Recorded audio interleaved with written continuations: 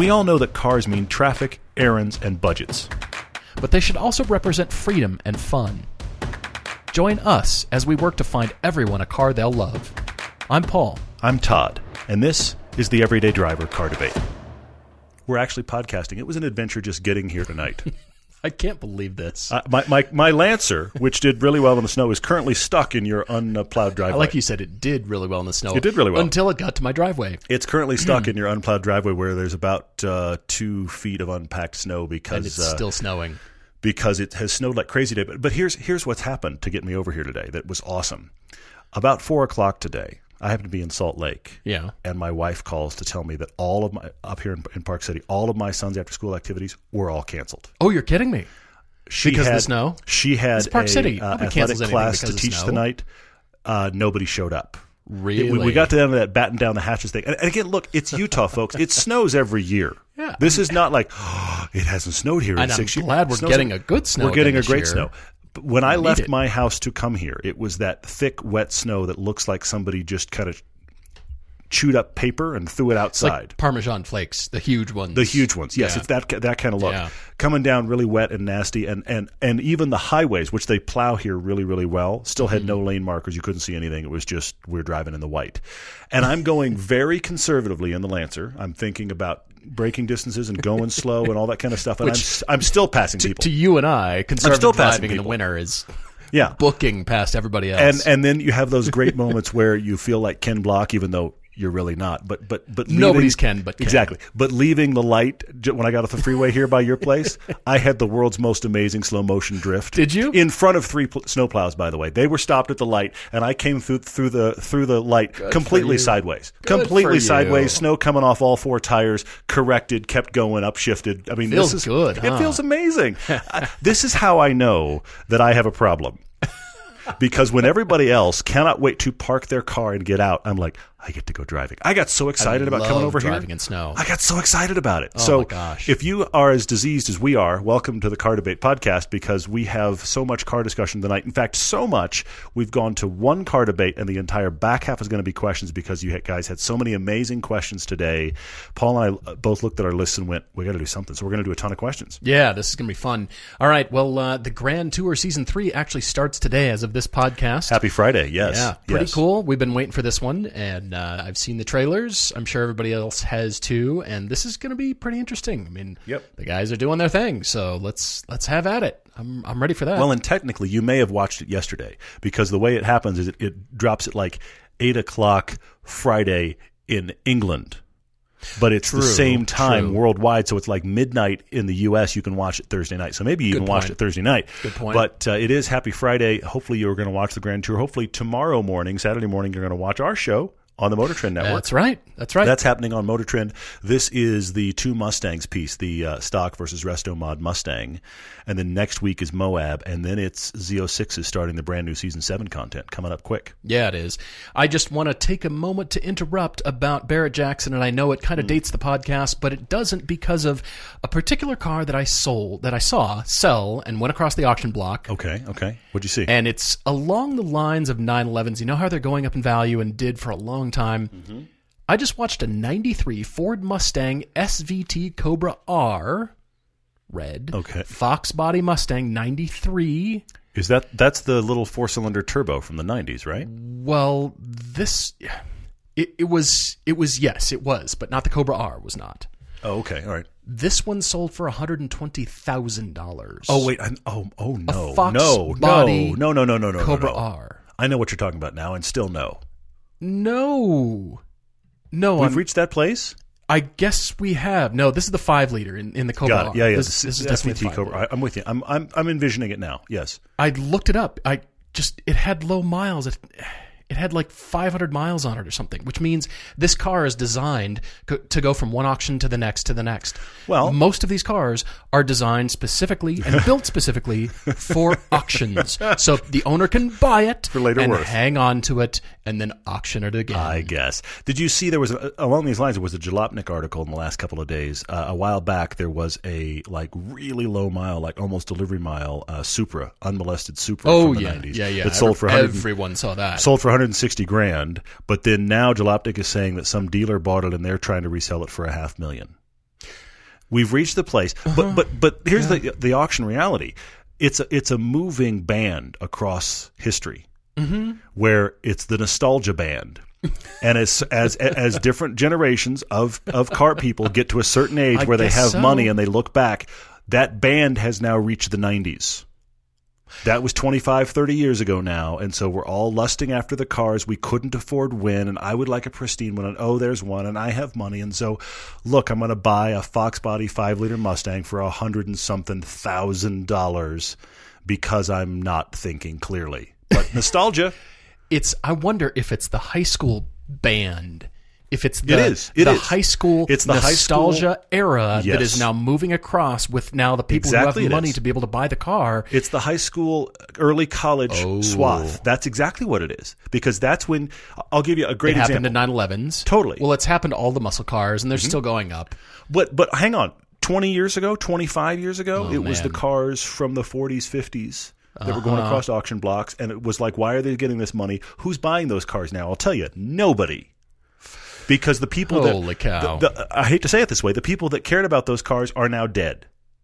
Honestly, okay? The car, well, or close, or close. You know what I'm saying? Yeah. So that's. But I'm saying when they were in the high school in the 40s and 50s, they're either dead or no longer driving. I mean, let's be honest. Okay? It's true. And so then you move through the 60s and 70s muscle cars. When I was in high school, I remember when my dad will not stop talking about the 1960 Corvette that when he was in high school. Are you serious? A guy had one, and it's like my dad's only car story. Everybody has a car story from high school, though. Many people have multiple. So, now that he's seen the American original Corvette film and really enjoyed it, I've heard the story at least 2 more times. Oh, my gosh. But think about the time of his life. He was in high school. He knew a guy in early college that had a 1960 Corvette. And in my father's mind, and he's not alone in this at all. We're all this person. In my father's mind, that is the grandest supercar ever. And he intellectually, he knows. He watched the Corvette film. We talked about it. He knows it's not, but it will always be for him. I'm just shocked. Now, this particular car is rare. The 93 Cobra R, there were only 107 of these cars built. This one's number 11. Red with black wheels. It's auction fodder. I get it. Super low miles. The 5-liter SVT 5-speed manual. Just over 500 actual miles. And it's spent its entire life just driving across auction blocks. Probably. It's never seen a track. It's never seen any of that. Probably sat in some guy's garage its entire life. I agree with you. Like That's most the worst of these cars. Because I see cool cars and I think... And the other funny thing is, I don't know if it's an auction thing or an American auction thing, but a BMW M3, like the an 88 M3 will cross the block, and the auctioneers are sort of going, "What's this then?" I guess it's a European car here. According to the paper here, this was a BMW. Yeah, and I guess people are interested in these. It's an American auction thing. All of us are freaking out because it just sold for $30,000. An E30 M3 with low miles. Did it go that low? It wasn't this time around, but I did see a black one with low mileage sell for about $33,000, and I went, "Can I?" Yeah, I hear you completely. And then, a Chevy 2 from the 60s. It comes across the block, and then everybody foams at the mouth. I'm like, it's interesting. Really? Isn't it? But it's a bit of the market we're talking about on the auction. It's just so funny to me that a Corvette crossed the block, and they're just, they know everything about the paint code and the way the pinstripes should line up and what the badge actually meant on the engine code. And then the M3, they're just shaking their heads. There's an M3. It's pretty funny. It's got a propeller on the hood. I don't understand. We're not sure about what this European car is, but apparently people like them, I guess. Wow. We should try to do a car debate, shall we? We should. Yeah. All right. Well, let's jump into the debate from Scott C. He is in Jacksonville, Florida, looking up at the summit of Mustang Mountain is how he describes it. Okay. It's kind of funny.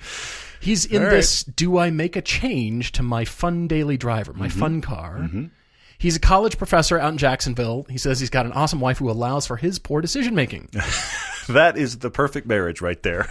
I tolerate you in spite of that. That's really what that is.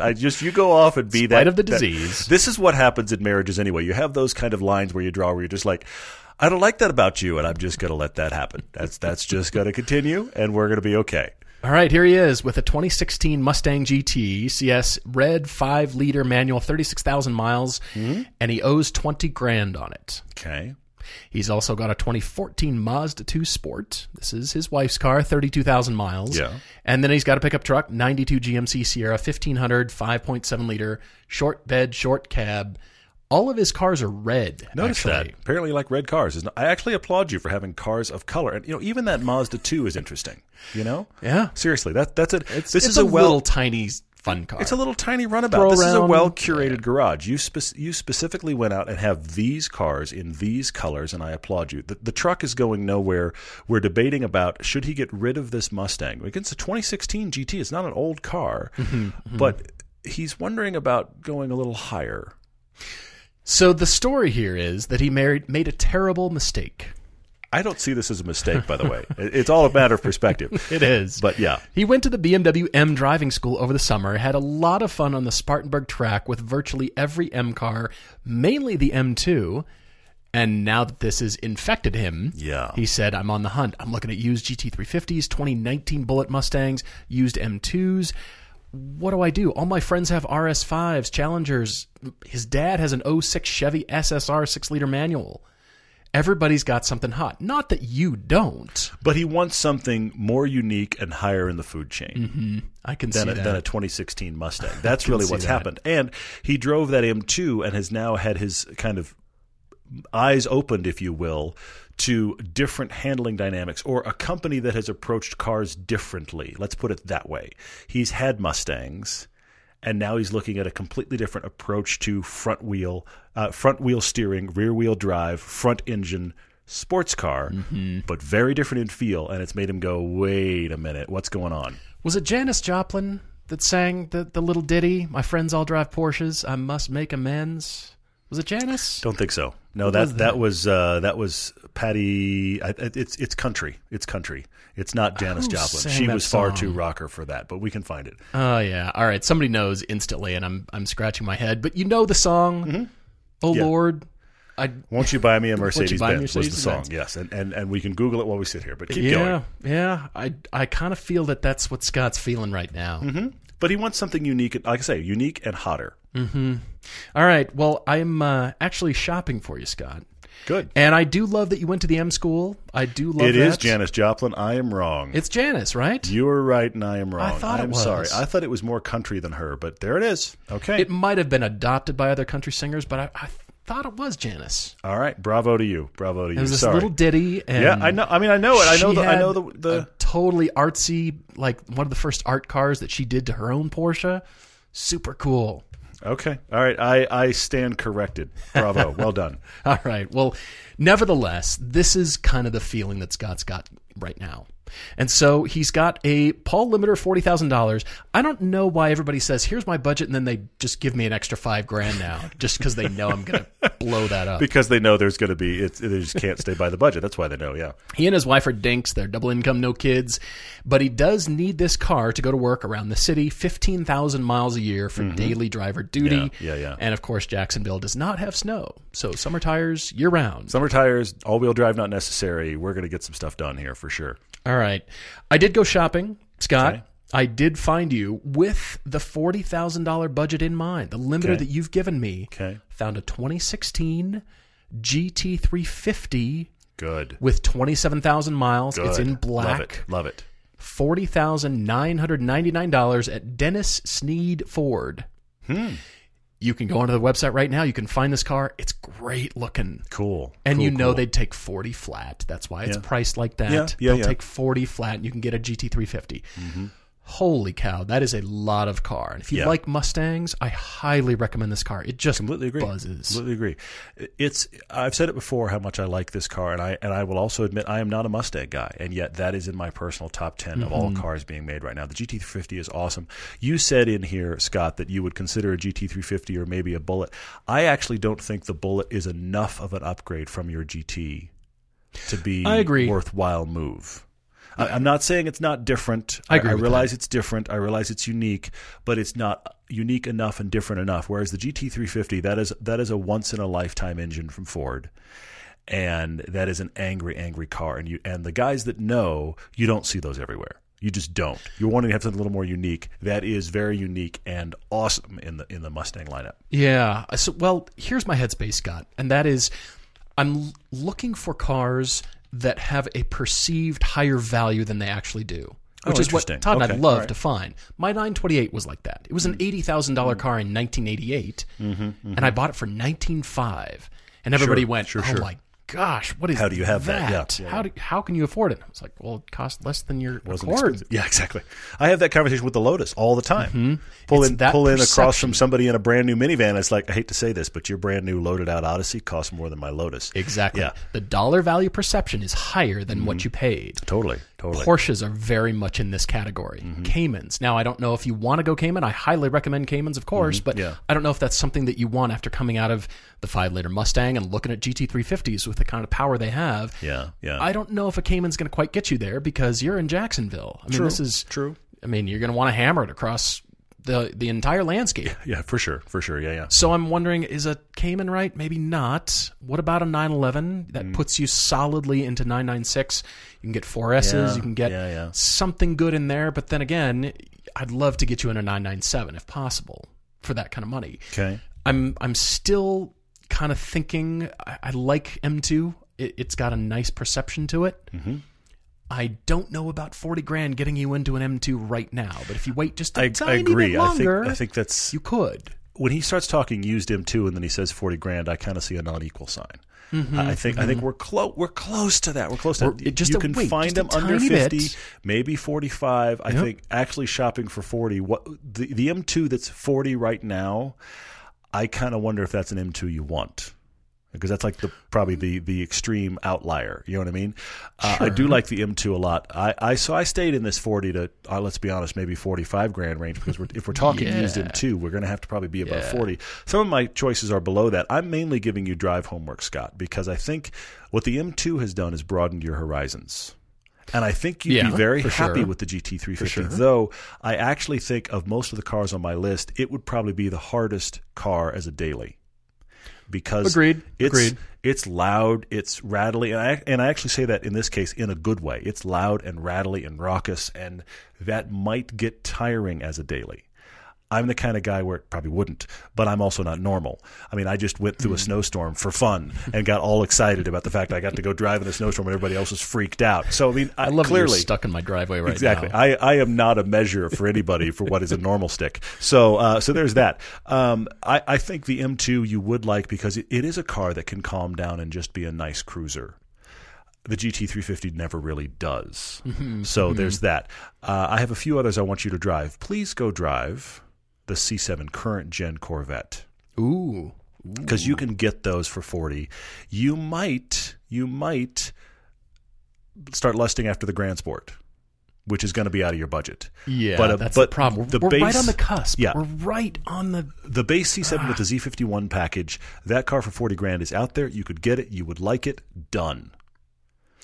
Okay. So C7 Corvette you need to drive. He should drive the Cayman and Boxster. I think the 911 he's going to be older. You should. I think the 911's out because to get into this money, you're going to be older than I think you're going to want to be. I'd love to get you in a 997. This is a hard find for 997. So I kind of feel like, and the 997 is the early 2000s. You can get a newer than that Cayman or Boxster. And you're in Florida. You might want the Boxster. But drive those because I think you'd be surprised at how much those can be daily cars. We already mentioned GT350. Oh, here's one. BMW lineup. Less than your budget. What about a Z4M Coupe? You want unique. You like the dynamics of that M2.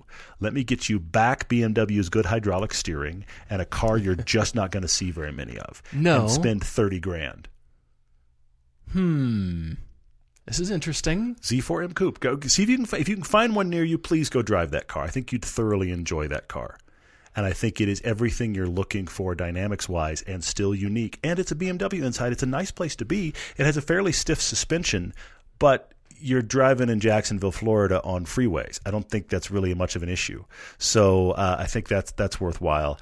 And then I have two wild cards, but I'm going to stop for a minute and come back to those. Okay. Well, I've got this other car that's a splinter in my brain for you, Scott. Good. It comes back to the conversation about the cars with a perceived higher value than you actually paid. You don't ever have to tell anybody how much you paid for a car. They'll ask, You don't have to tell them. You can just say, well, market value, whatever. And that is a 2014 Jaguar F-Type V8S. I wondered if you'd convertible, go there. 30,000 miles for $44,900. Now, I'm tweaking your budget just a little bit. You did well, though. Jaguar F-Type. Yeah. It is unlike the Porsches and the BMWs and the Mercedes, True. which I'm sure Florida is full of. Yeah. What about this beautiful car? And the convertible, which is what Jaguar started with when they introduced the F-Type. Yes, true. They're everywhere. They're all over the internet for sale now, and they've plummeted in value. If you want the hardtop and you want more of the driver's car The out of it, hardtop with the 6-speed, you got to spend more money. you do. Yeah. But here you're on, semi-straight roads. You've got the sun. You've got year-round sun, actually. Yeah. I see it. I feel like this car is designed for that because, you're commuting a lot in this car. It's not like track car, fun car, canyon car, primary. Yeah. He's putting 15,000 miles on. He's got spending a lot of time in this thing. Yeah. I'm looking at this thing. Beautiful. 30,000 miles. Supercharged V8. Are you kidding me? And the way they sound. They sound fantastic. Yeah. You're going to cry every time you start this car. I think that might be the answer if he's willing to go that high. I actually wondered about those, but I thought they're just above where we are. Just a touch. They're very temptingly just above where we are. I think that's a great. There's a great lot of them well under 45. A lot of them. They're over 40, but they're under 45. Yeah, I hear you. I think that's There's very an F-Type compelling. S Coupe with 33,000 miles for 44,800. Ooh, that's tempting. Holy moly, That is these have tempting. come down a lot. Yeah, they have, and I think. Wow. Honestly, I'll go similar to that. Just now thought of this. You actually, with $40,000, can shop Aston Martin Vantages, but We're talking 06 though, that right? F-Type is going to be not only significantly newer, but probably because newer, much cheaper to run than that Vantage is going to be for the $40,000 Vantage. True. So you're in similar cars. The F-Type is very compelling. I have 2 wild cards for Scott. I don't know that they work, but if he wants unique and a step up in the world and he wants something different than he's had, I do think these both, for different reasons, are worth at least pondering, Scott. One, if you like the GT350, I thought of this. What about the last gen that it's existed? The last gen Camaro Z28. Those have plummeted Those too. have dropped in value. Very angry engine. It has the angry personality of the GT350 from the Corvette, from the Camaro lineup. Yes, the it current. does. Watch Yes, it our does. GT350 versus ZL1 current Camaro piece, and that current Camaro is lightning fast. You might even be able to find one of those that's come down enough, but it doesn't have An SS maybe. It doesn't something have like the that. crazy personality of the GT350, whereas the Z28 has that and more. That's the one on the Pirelli Trofeo R's, right? The crazy bubblegum tires, yes. Right. Yes. That thing is crazy. We did drive it. You can go find our original piece with the Challenger Hellcat was against that Z28. It's a little bit older now, but those cars were list priced for like 65 or 70. We're selling for 80, 85 for the first 6 months they existed, and now $40,000. Just go buy one. If Scott gets that car, he's going to be trying to get it on with every other car on the road. He's going to be challenging everybody. Yes, so everybody's going to be trying to challenge him too. It's a wild card because, let's be honest, it was designed as a track car. And how much do you want to daily that car? Obviously, there were people that got them without the stereo and the air conditioning. Don't do that. Those cars are even cheaper because everybody went, who wants to resell that? Nobody. But anyway, so owner buy it for 80 or 90 grand. The one that we drove, he bought it for 80. Yeah. They were the hot new thing at the moment. Brand new thing. Yes. Yeah. And then he sold it not long after we drove it. But anyway, side note. So Z28, that's a wild card, but there's one. The other wild card here is if we're driving these other things, you should go drive it. The Lotus Evora. Now, you can't get a 400. You can't even get one that's really, really new. But the 2010, 2011 range Lotus Evora, maybe, if you're lucky, an S. But I think that is a special car that would feel special to drive and own. And it's not the Elise where it's crazy to get in and out of, and it's just difficult to be on the highway. It's not those things. No, did you say it had a $10,000 clutch change though? Be careful. Yeah, there is that problem. Yeah, there is that issue. Disclaimer. So, but again, wild card. This and the Z28 are my Sure. wild cards for these reasons. I don't know that they actually get it answered, but if he's driving stuff, they're worth to be on the drive list. I'm looking at a yellow one right here. Just the regular Evora 2011 2+2 43.9. Which means they'll let it go for 43. Yeah, they're out there. Oh, they're out there. Now I'm tempting you, aren't I? Unfortunately, you are. That's money I don't have. But Solar yes. yellow, 48,000 miles, black interior, 6-speed manual. Awesome. Love it. Wow, Love it. this looks great. I'm not going to look at your computer. I'm going to avert my eyes. But the Evora is very, very tempting. Great. Yeah. Scott, thank you so much for writing to us. We really hope this helps. And yes, you do have some homework to do. I don't know that you need to upgrade. I mean, if you're really Mustang guy, yeah, go for that 350. Yes. But if you're looking for more experience, which I think you are based on, again, what you told us about your track day, I think it's okay to expand your horizons. Say you come back to a GT350. Wonderful. Sure, yeah, they'll Say be you around. go off for a few years and Yeah. sow your Jaguar oats or whatever. Interesting. Haven't heard that term before, but I'm embracing where you're going with it. I see Controlling it. my inner monologue. Yeah, don't do that. Sometimes I have trouble doing this that. This will instantly not be a family podcast in a minute. Hang on. Well, if you've got your own debate, write to us, everydaydrivertv@gmail.com, and your Topic Tuesday there as well. We definitely are looking for Topic Tuesdays, fun stuff that, could change. Our opinions could change, but just, fun stuff to It's discuss. one of those and think random about. like bar discussions, and there really is no answer, but they're fun. And somebody's going to say Supra versus Z4. I mean, that's the endless Topic Tuesday, the endless bar discussion. That's right? going to be the bar discussion Yeah, of the you know entire it is. automotive industry for the next 6 months to a year, so brace yourself. Yeah. All right. Well, you can also find us on the website, everydaydriver.com, the contact button under the About tab. Write to us either if you're buying cars, if you're thinking about buying cars. Love to hear from you guys. We're going to get to questions next, but we'll take a quick break. We've all got a to-do list. Drop off the dry cleaning, pick up some milk. I've got an idea. Let's add save hundreds of dollars on your car insurance to that list. And the good thing is, you don't have to drop off or pick up anything. All you have to do is go to geico.com, and in 15 minutes, yes, you could be saving 15% or more on car insurance. Having extra money in your pocket might be the most rewarding thing you do today. We're back with so many, mountains and mountains of good audience questions. I marked more than I think I've almost ever marked, short of our All Questions podcast. I want to get to those in just a moment. Two quick things, though, you should know. One, we have some videos of some changes coming up, some changes to the YouTube channel, some changes to our Patreon page. And, of course, you can find seasons 1 and 2 as free on Prime right now of our TV show. Season 3 exists on Prime as well. Season 4 is coming. All of that business is there. American Original is playing wonderfully. Thank you for the ratings everywhere. Yes. And for sharing it with people. We're thrilled to have that out there and you guys responding to it. That is wonderful. One last thing to note. You are listening to our podcast, obviously, so you should know this bit of information. This is the number one way we communicate with you guys. The podcast above everything else. It's the most direct connection we have to you. And frequent conversation. Absolutely. I feel like we're having a conversation with everybody. We are in the process of headed down the road to some changes on the podcast. Now, last time we made changes on the podcast was about 18 months, 2 years ago. Think of them as adjustments. Yes. Not changes to format or things like that. And we learned, it's behind the scenes adjusting, tweaking. It's behind the scenes data stuff. Yeah. I'm only bringing this up because the last time we did it, you and I had a lot of stuff we learned. When it came back out, there were weird episodes popped up out of order and just odd things happened. Right. So as a result, we're letting you guys know right now, should something go completely sideways and there's not a podcast one day and you're expecting one, we probably noticed too. And the way to find out what's going on will be any of our social media channels. We will keep you guys informed. If there's a disruption, it'll be like a podcast. Okay. Sure. But I wanted you guys to know, because we were talking about this as we're doing stuff, and we just kind of got that little tickle in the back of our minds of what if everything went really sideways for a day or so. So I just thought I'd let you guys know, because it's what happened when we had all our stuff stolen. We told you guys about it on social media because there was no other way to get the word out. So just if you're interested, Instagram is actually a great place. We put a lot of really good photos on there. That's probably the best place to interact with us. But we're also on Facebook. We're on Twitter. We'll reach out to you on any of those. And you can reach us all the time in any of those formats. Well, jumping into questions here from Kevin S. on Facebook, who says the new Supra seems to be covered in fake vents.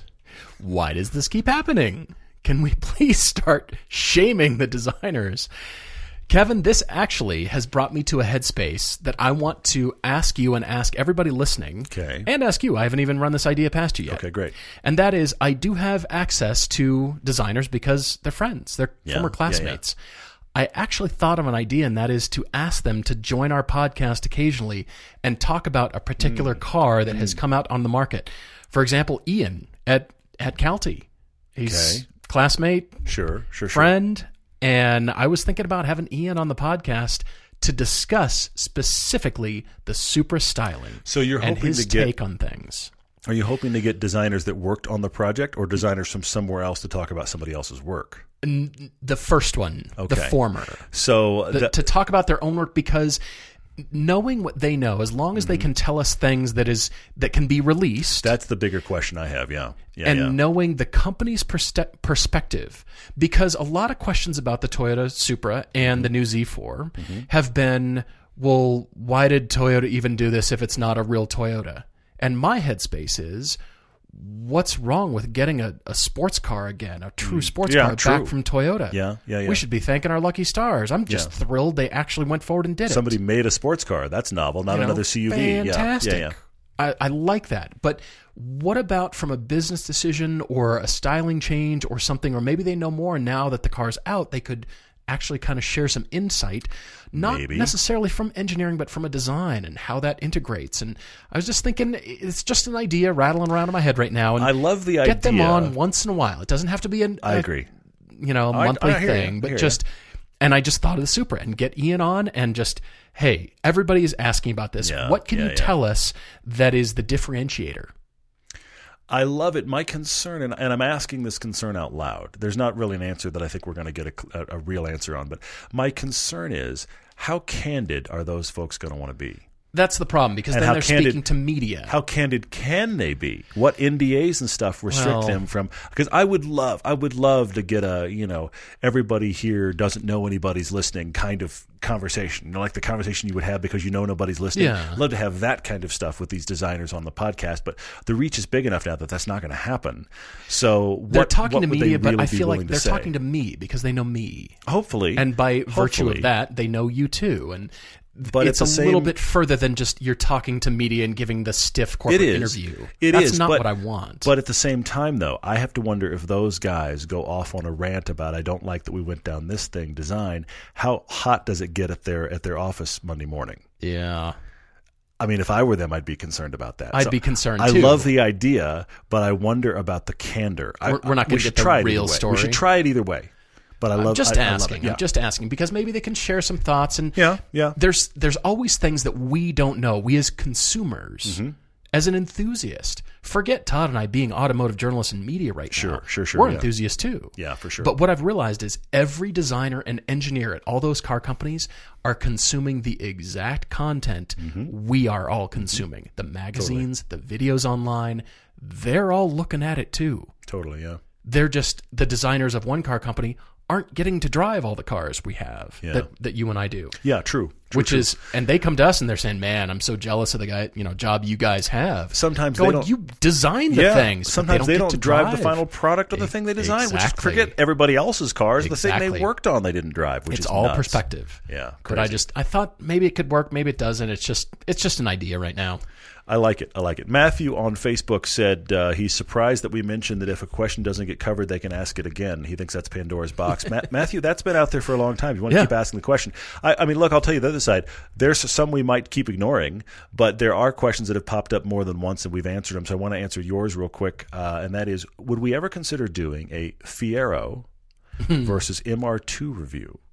I'd consider it if we had a proper Fiero that I wasn't agree so with beat you. down. The biggest part of this, Matthew, I would do it in a heartbeat, because having a discussion about really cheap, Ferrari-esque, if you will, looking mid-engine cars that are super cheap, I would love to drive two if we could find. Here's the hard part: if we can find two that are in great condition, That's what I and like. that we can then still drive hard. Because the Right, problem with a right. lot of stuff that we get, I mean, when we get in cars, the Corvette film was all of this, okay? We got on all of those cars and just expected them to work. Now, we weren't trying to beat on them, but at the same time, we weren't apologizing to any of them and going, I'm going to drive this real soft because it's a car with a V8, I'm going to put my foot in it, okay? And as a result, watch the Corvette film, see how that worked out for me. There's a separate thing there. But if we, a lot of times when guys have pristine cars, they don't want them really driven, or you can really drive this because it's beat down already. If we could find a really nice Fiero and a really nice MR2 from the 90s, like the early 90s ones, I would love to do this if we could find the cars. Yeah, I agree. All right. Well, Lamar W. on Facebook asked about our thoughts on Ford's announcement to partner with Volkswagen. And he said, could this be the big short opportunity of 2019? Well, I kind of wonder. I'd love to hear the story about who approached who. Was it everybody, all the CEOs were at an event, they found themselves at the hotel bar late at night and, oh, hey, yeah, you're that guy. Oh, yeah, you're that guy. Yeah, I was thinking about this idea. What do you think? And there was, lots of alcohol involved. Or did the CEO of Volkswagen approach Ford because, they could make the case, hey, you're not having a lot of small car sales. You're kind of limited to Europe. And we do great on small cars, but we don't do trucks very well. Maybe, yeah. And maybe it was Ford. Maybe it was Jim Hackett at Ford that approached Volkswagen. I don't know. I'd kind of like to hear the backstory. But honestly, that's what it's all about.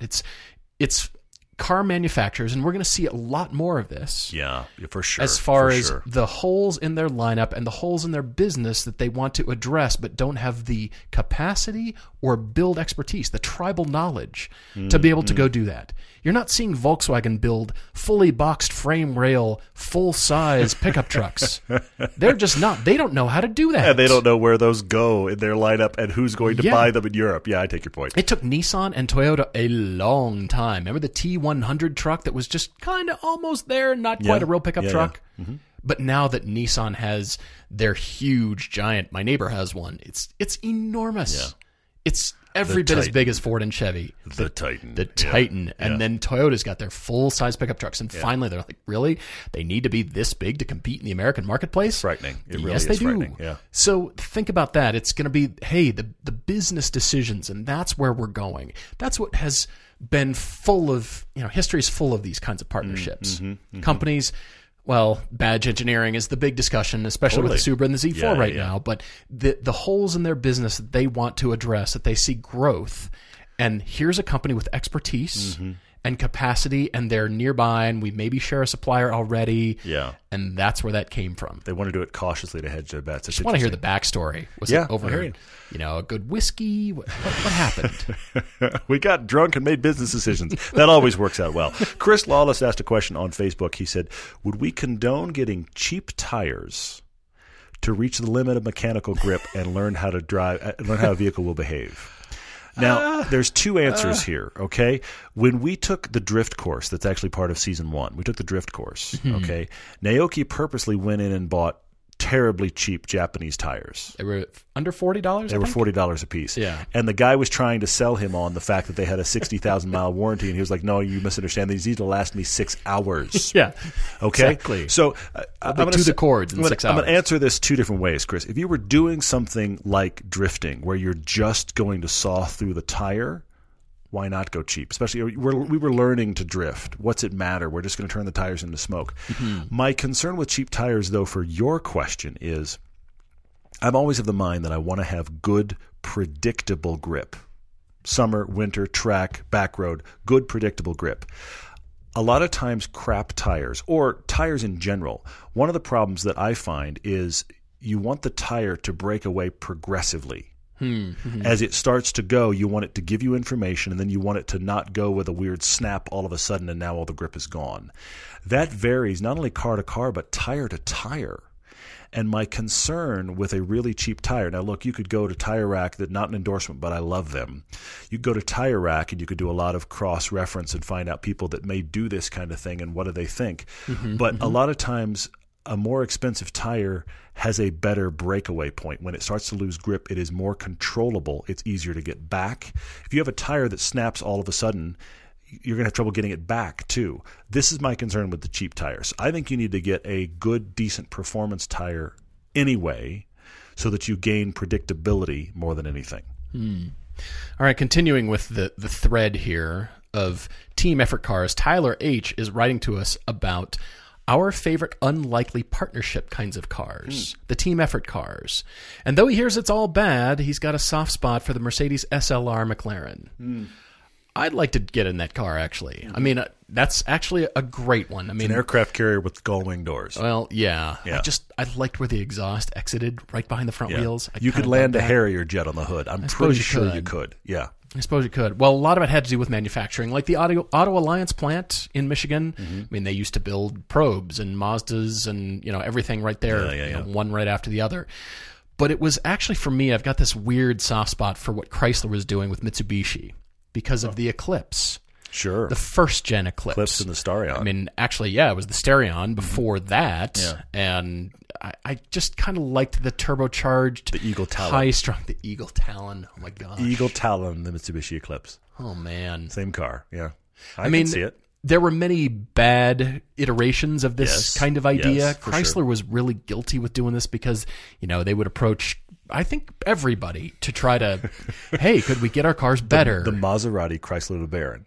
Oh, do There you you remember go. the TC? The Is that what Picklefort. you're talking about? That TC The by Picklefort Maserati? Chrysler LeBaron. There you go.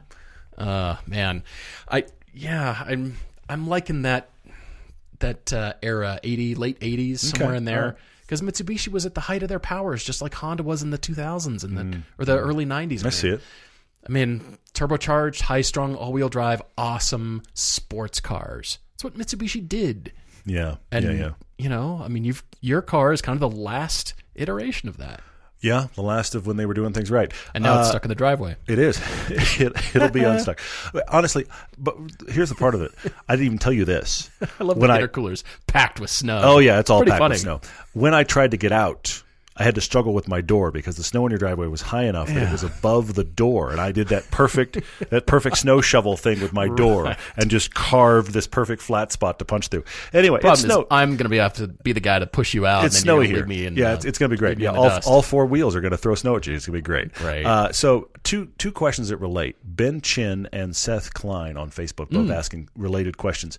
Ben's talking about insurance for a car you've modded. What do I do? He's talking about the fact that he has an E92 that he has modded out of class. Lots of really good stuff. He likes it, but he realizes these cars aren't worth much anymore, and his has got a lot of money in it. What do you do for insurance? Because obviously your typical insurer, if they insured the car, they're going to pay back what a current E92 stock is worth, which is not going to cover Ben. He's starting to get nervous driving this car. That's his question. Seth Klein's question is also about insurance. It's about track day insurance. I'm going to send you one place for both, and that is Hagerty. And I say that because what Hagerty will allow you to do when you insure your car with them is they will actually allow you to add mods.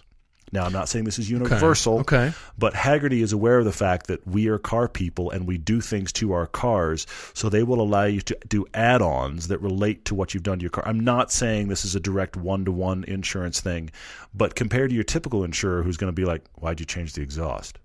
Hagerty at least understands, I did this, I did that, it cost me money, that money's in the car, I need to get it back out. So see if that works for you. And then Hagerty is partnered with a company, and I don't remember it off the top of my head right now, Seth, but I've used it for track day insurance. When we did our meetup here in Utah, both of us got track day insurance. I think we may have gone through the same place. We did, yeah. And it had the same form where it was like not only just the car, but then what mods do you have? Now in the case of the Lotus, it was very little, but you could go nuts. You could build your track car for track day with all the stuff and actually insure it. Track day insurance, I feel two ways about it. I think an instructor is always a better first choice than no instructor, your first track day, I got insurance, I'll be fine. Get an instructor. Because That's the instructor is going to do a better job of not letting you convince yourself you know what you're doing and helping you know the track. As you start to drive more, if you're really worried about your car, look, if I take the Lancer out, I'm not going to get track day insurance. I take the Lotus out, I think, I can't cover this. So I'm going to get track day insurance. So it kind of depends on your car and where you sit with it. But I think if you're just getting into track, spend the money on an instructor, worry about the insurance later. Scott M on Facebook is asking us about radar detectors. Did you see, we just got a reply from Chad. He is a deputy sheriff I didn't here, see this, no. And Chad weighed in. He listens to the podcast while he's cruising around, as a matter of fact. Which I love. Chad, thank you so much. And Scott, read his response on there. I'm into radar detectors. Yeah. They give you 2 or 3 seconds in optimal conditions. Sure. Yeah. But as Chad has said, if the cops are using LiDAR or instant on, you're hosed. They know about radar detectors. Yeah, this is not news. Yeah, I hear you. It's not a false sense of security, and it's not a be all end all. No. It gives you an extra little bit, but you're gonna have to wade through all the noise of the roadside signs and the electronic doors at the 7-Eleven and whatever. Yeah. But there are good ones. Valentine 1 makes, in my opinion, one of the best ones. This is an endorsement from personal use. Yeah, you've Nothing loved it. more. You've had them for a long time, yeah. I love them, and they have saved me a lot of money. On the other hand, I've still gotten pulled over, and I've still gotten tickets despite having the radar detector. Yeah, for sure. And as Chad has said, it does invite into the officer's mind the possibility that you're a habitual speeder, and now this device, you're kind of leaning on it as a crutch a little bit too much. Does it actually affect, his opinion of what went on? Maybe not. It's a personal decision. Yeah. But I'm a big fan of them. I like them. It just gives me the heads up. Yeah, you've had them for a long time. I've never been into them, but it definitely has worked for you. I see it for sure. Mike Wolf's got a Track Daily Crush. It's a good one based on where we were talking before, because of our car debate for Scott. C7 base with the Z51 pack. Okay, which is how it should come. V8 F-Type. Oh, V8 Vantage. oh. Track Daily Crush. Oh, that's hard, actually. Very hard. Oh. I actually think if I'm doing my own maintenance, I'm crushing the Vantage. If I'm not worried about the maintenance, because the Vantage is going to be much older, I'm actually going to daily the Vantage, crush the F-Type, and track the C7. Oh. Is the F-Type a convertible or hardtop? Doesn't say. So let's go hardtop, because both you and I would prefer that. Yeah. I'm going to drive the Jag everywhere daily. Okay. Yeah, it's a fantastic car. It's a great car. Aston, I hate to say it, but I want a newer one than that. All right. Hey, I'll take the I old track Aston the Vantage. Vet. I track the Vet for sure, but I daily that Jag. It's a good one, yeah. So awesome. Okay, so the question on Instagram from Areopolis asking us what our forever car would be. Oh, ouch. Say we've been saving for several years, decades, and the time has come to buy the car of a dream. Millennia. Yeah. The catch being, we have to drive it and maintain it for many years to come. 1 million miles, 300,000 miles. What would we choose? This would be the daily. This would be Winters. The last fun enthusiast sports car you would ever buy. Wow. Would you get something new and spec it off the line, or something vintage, that knowing that this is your main car? Would there be any mods? What would we do? This is like having to do the definitive thing. I almost want to turn this into a Topic Tuesday, because our answer might change in a week. I think it will change in a week. Yeah. That's difficult, honestly. My initial thoughts, and you've pegged me. All of you have pegged me already. It'd be along the lines of a 991 GT3 Touring, or probably a 911R. The 2016 911R that they brought back. Sure, I see that, yeah. Somewhere in there. I actually am kind of falling in love more with the 992, despite my harsh critique of it when it came out. I am not the tiniest bit surprised. Falling in love with it. I'm going to hold the line for a while until it convinces me otherwise. There's a few things on that I think are just kind of unacceptable for the new generation. Because I did spec one out, as you heard in the beginning of a podcast the cost or two of it ago. was absolutely shocking. Sport Design Package fixes the car, everyone. Good news. Yeah. Well, if you spend enough money, you can make it whatever you want it to be. I don't know that I have a one-car answer for that, because the concern I'm thinking about is the night I'm having right now, the amount of snow. What is the car that gets through that? Because this would be the case where you do something like an Eagle E-Type or a Singer 911, where you go, this is the only car, so I'm going to spec it to be exactly what I want with all the things I want. I'm going to make it mine. You do that thing. But then it's not good for... But then it isn't good for everything. Where you're forlornly parked. Exactly. It isn't good. The car's going to be fine. We should put a bumper sticker. This is not an abandoned car. Well, I just wanted to get out of the street enough that the snowplow's not going to take off my back bumper, and then I'm fine. The good news is you're not stuck anymore. The bad news is there's only half of your car left. Exactly. There's half in the street. The other half is actually out of the driveway, too. It's great. I don't know that I have an answer for that right now, because the issue there is the winter. Mm-hmm. It is. That's the thing that makes that really difficult. I would probably wind up, as weird as it sounds, I'd probably wind up in a Lamborghini product. Really? Because of all-wheel drive and still a sports car. Over McLaren. Well, but is McLaren making an all-wheel drive? No. See, that's the thing. That I would want to winter drive a 720S, but then there'd be some times when it's just like, I'm not going to get where I'm going, I don't think. But I have a feeling that your Huracans of the world, let's just winter tire that probably. And go. Here's a question for Huracan owners. All you Huracan owners who are listening. Of which there are many. Here's the thing. All of them have got that nose lift. Mm-hmm. The axle lift. A lot of cars do this. Of course. Porsche, McLaren, they all do. Could you put winter tires? Oh. Let me put it another way. What's the speed limit on the axle lift? It probably has one. It probably does. It's probably 20 or so. It's probably very low. Can you put winter tires on your Huracan and put up the driveway axle lift thing and just drive around like that? Because now you got more ground clearance. You're going through the snow. You got it. I'm just thinking out loud here. So you're saying there's a rallified, safariized Huracan? Is that what we're saying? I'm not saying that. I'm just saying you've got the front lift thing if you're going to snowplow a little less. Anyway, yeah. Safari Huracan. Wouldn't you know it? I'll wind up in the safari car after all I've said. Anyway. That would be funny. That would be funny. That's what you call irony. I am the problem 28. Love that hashtag, by the way, or that. Oh, yeah, I saw this. Avatar. He says, independent producers on Motor Trend. That's what we are. Does Motor Trend require us to take their notes for content? No, they do not. This is the very good news about being independent producers on Motor Trend, which, of course, used to be Velocity. They approved – how do I explain this? They approved the show. They know the kind of content we do. Right. They want us to continue to do that kind of content because that's what they've said, yes, we want this on the air. The minutia or the specifics of what are the episodes about and how do we edit them, as long as they come in the proper time, and by the way, that time is to the frame – as long as they come in the proper time, it's up to us, which is great. Love that. All right, Andy Lamb, 85. Hello, Andy. Asking, for me, in a normal occupation, a person gets better as they gain more experience in the job. I saw this. Best of luck on this landmine, by the way. Well done. But is this true for designers? And he's saying some car designs are just ugly, and he can't help but imagine some of these designers are veterans. They've been around a while. Yes, you're right. So when they talk about lines, curves, and cohesiveness of the design, shouldn't these designers who know design theories know this as well? But yet, ugly cars continue to get produced. Yes, they do. You know what's surprising is I've heard of designers, I'll use Ford as an example because I was there as an intern, and there were older designers that came out with an amazing car later in their career. And I was astounded by that, thinking, well, does that mean all your best designs are executed, early in your career?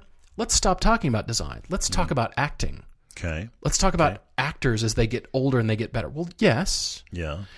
Now, from a design standpoint, it's a team effort. It's not, acting is a singular activity. You're representing you, but, the design team, yes, it's led by people's taste and meeting design briefs and all those things that we don't know about that influence the design. Maybe it's engineering on that car. Maybe it's just a facelift, and we didn't have good bones to start with, and we were told to refresh the front and rear fascias, and that's about all we could do. Yeah, for sure. You're right, that happens. And believe me, the designers are kicking and screaming, but they've got to be, in some cases, kind of put down, like, well, that doesn't take precedence. Yeah. But then there's other car companies that do take it more seriously. But to influence the design, that means spending money. Think about the A-pillars and everything that is around your feet. Right in that area. That is a crash structure. That has to be crash tested. All your HVAC controls, that's where the engine, generally speaking, on a lot of cars, the engine meets the passenger cabin, and all the electronics are right there at the firewall. Obviously different from mid-engine cars, but that's the most expensive area on the car. Remains to this day. Yeah. And to make a change, to drop anything, you have to re-crash test that to get better proportions, whatever it is. So you might be stuck with whatever it is. You're stuck with these H points and that header and everything, and you have to design something that still matches something, but then, squeeze it onto the package. Can be hard, and sometimes the results are not always successful. If you want to see that in action, look at Panos. Absolutely. The Panos cars, it's a private company making their own sports cars. They always looked a little odd proportion-wise, but it's based on the Mustang. Or look at the Hennessy Venom, based on the Lotus Elise. That's a great one. In both cases, the reason those look a little oddball is because they took a pre-crashed test, and correct me when I'm wrong here, but a pre-crash test body shape, essentially, and they didn't change the firewall because that was crash tested, and they kind of built around it to build another car. That's why they got around it. Panos had the Mustang. So, that kind of makes things look a little weird sometimes. Yeah, it's absolutely because of that, and veteran designers are screaming. But now we come to the brand new platform that is the Alfa Romeo Quadrifoglio, the Giulia. Yes. It's a brand new platform.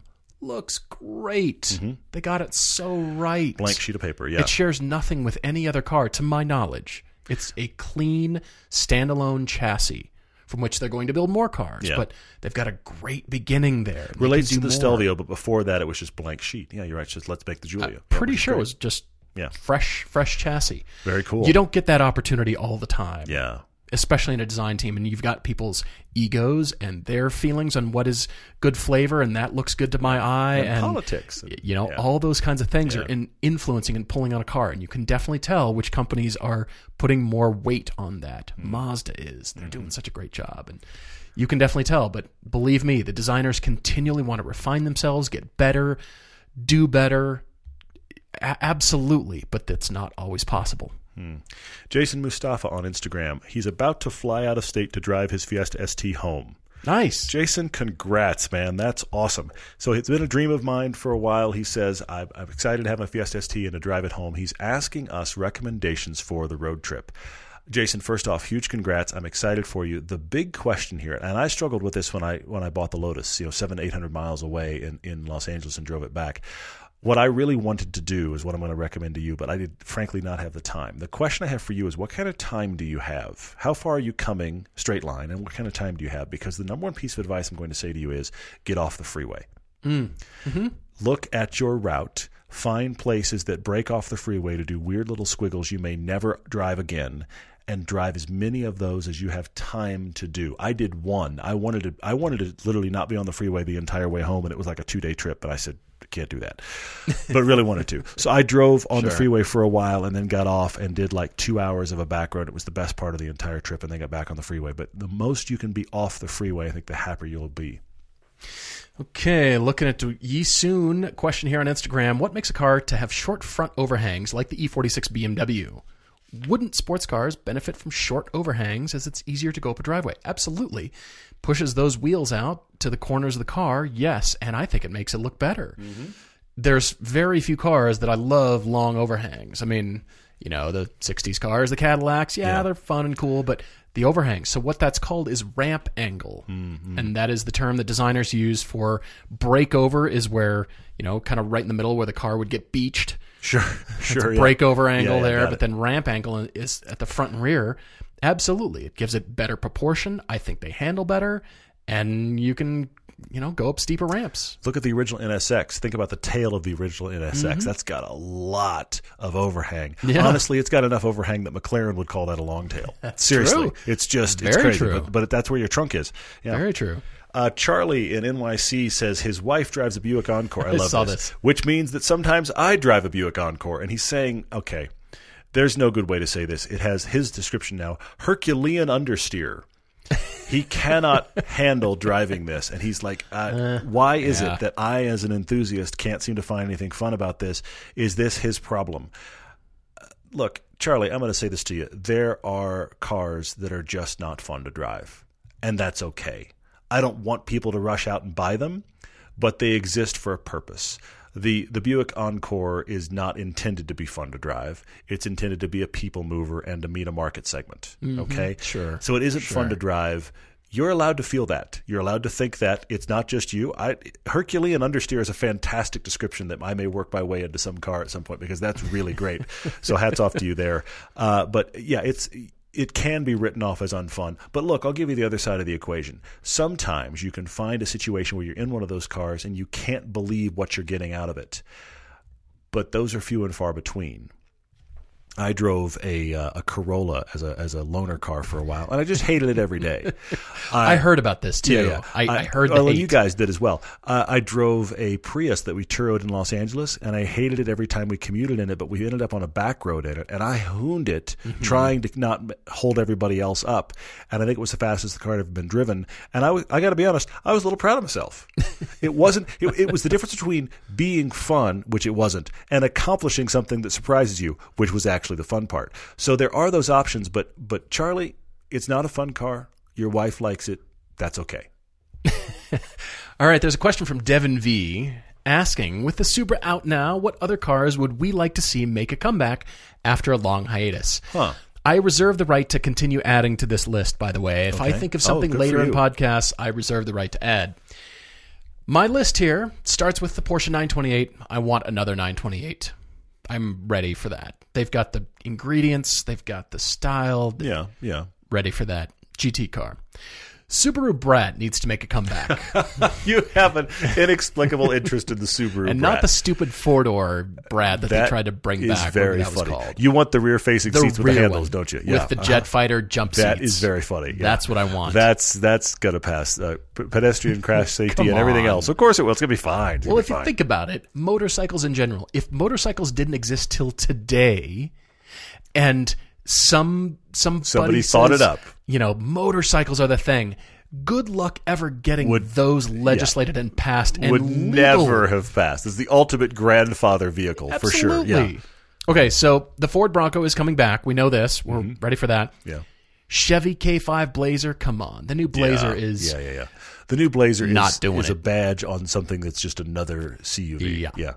I think the Pontiac Solstice needs to come back. Like it. In a new like form. It. I agree with you.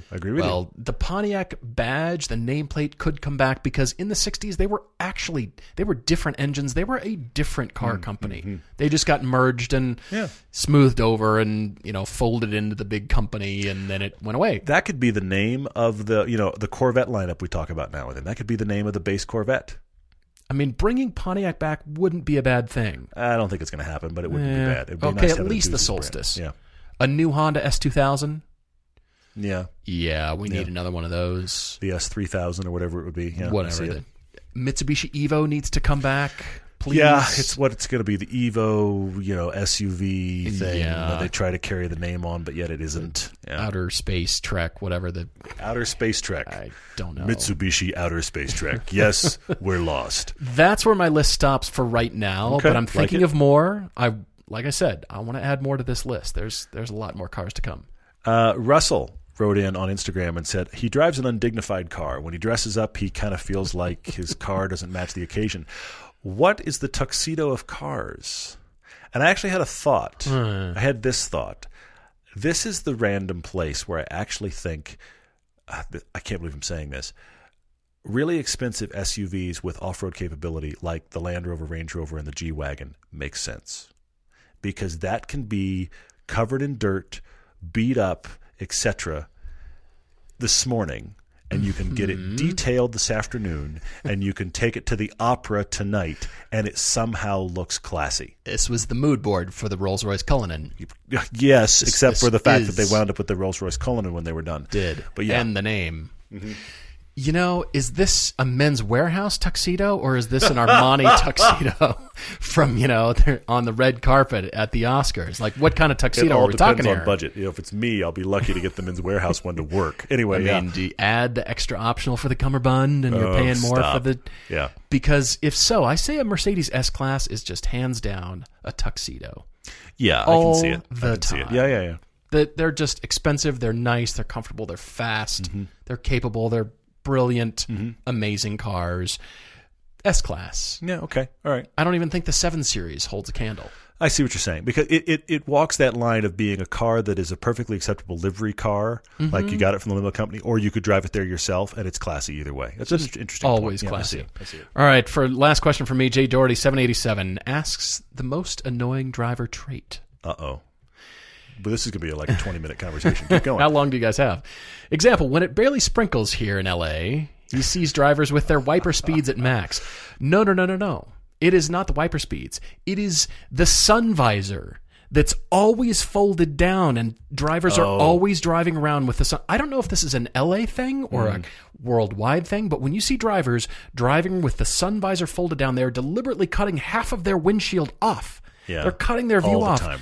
It's made only for when the sun's in your eyes, folks. That's for when it's to be used. The rest of the Like time, fold it up out of the way so you can see. What's the problem? I like it. Evil Tangents Dale wrote into us, and he had a difficult question that I think I want to leave it with. Track, daily, demolish. One of these three is going to be destroyed. The other is going to be daily, and the other is going to be used like a track. Laguna Seca, the Nürburgring, and Spa. Oh. Which one are we daily driving? Which one are we using as a track? And which one are we demolishing? Oh. Kind of hard. Very. The daily for me is the Nürburgring. I want the Nürburgring could be my driveway. I just want to drive that all the time. Can you imagine? I was just here. You didn't tell me you lived right there. You know what? You made me drive all the way around it. I would so love to do the ring in the winter in the snow. I would so love to do that. That would be amazing. It would just be fantastic. Never going to happen, but it'd be awesome. Nürburgring would be the daily, but demolishing one of those other two tracks is really difficult. It's hard. I actually, no, I think Laguna Seca gets killed. Really? I think so. Really? I like it a lot. Spa is longer and better. Mm-hmm. Of all the tracks that we've driven so far, Spa is my favorite. I know it is. You have a soft spot. We haven't driven all the tracks of the world. There's a zillion. No, not at all. Not at all. But Spa is my favorite. I love that track. It's an amazing track. Laguna Seca is a fantastic track, but Spa's just better. I think I'm with you. I'd like the daily ring thing.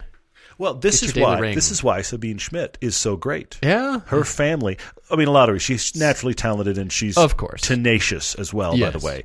But I mean, if you've ever heard her story, as soon as she could drive, when she went out for milk, literally she would do half the ring and then get off at the halfway point that's in the other part of town. Yeah. I mean, it was just, she used it like her driveway. So by the time she was actually trying to get in the seats to drive at the ring, it was like, yeah, I've driven this track. What was the milk like when she got back? Frothy. I don't know. I have no idea. All right. Yeah. I'm not sure. It was a latte. All right, guys. Thank you a million for your questions. Really, you guys have knocked it out of the park. This is amazing with your questions. And yeah, we really enjoy this stuff. Again, with your debates and your Topic Tuesdays, please write to us. And then all the questions that we've just covered are on social media. It's just kind of immediate things on your mind, newsworthy kinds of things. So really, really appreciate it. We will definitely tell you when the new content drops for Season 4 on Motor Trend Network, and then we'll let you know when that populates to Amazon Prime Video as well. Absolutely. Looking forward to next time, everybody. Cheers.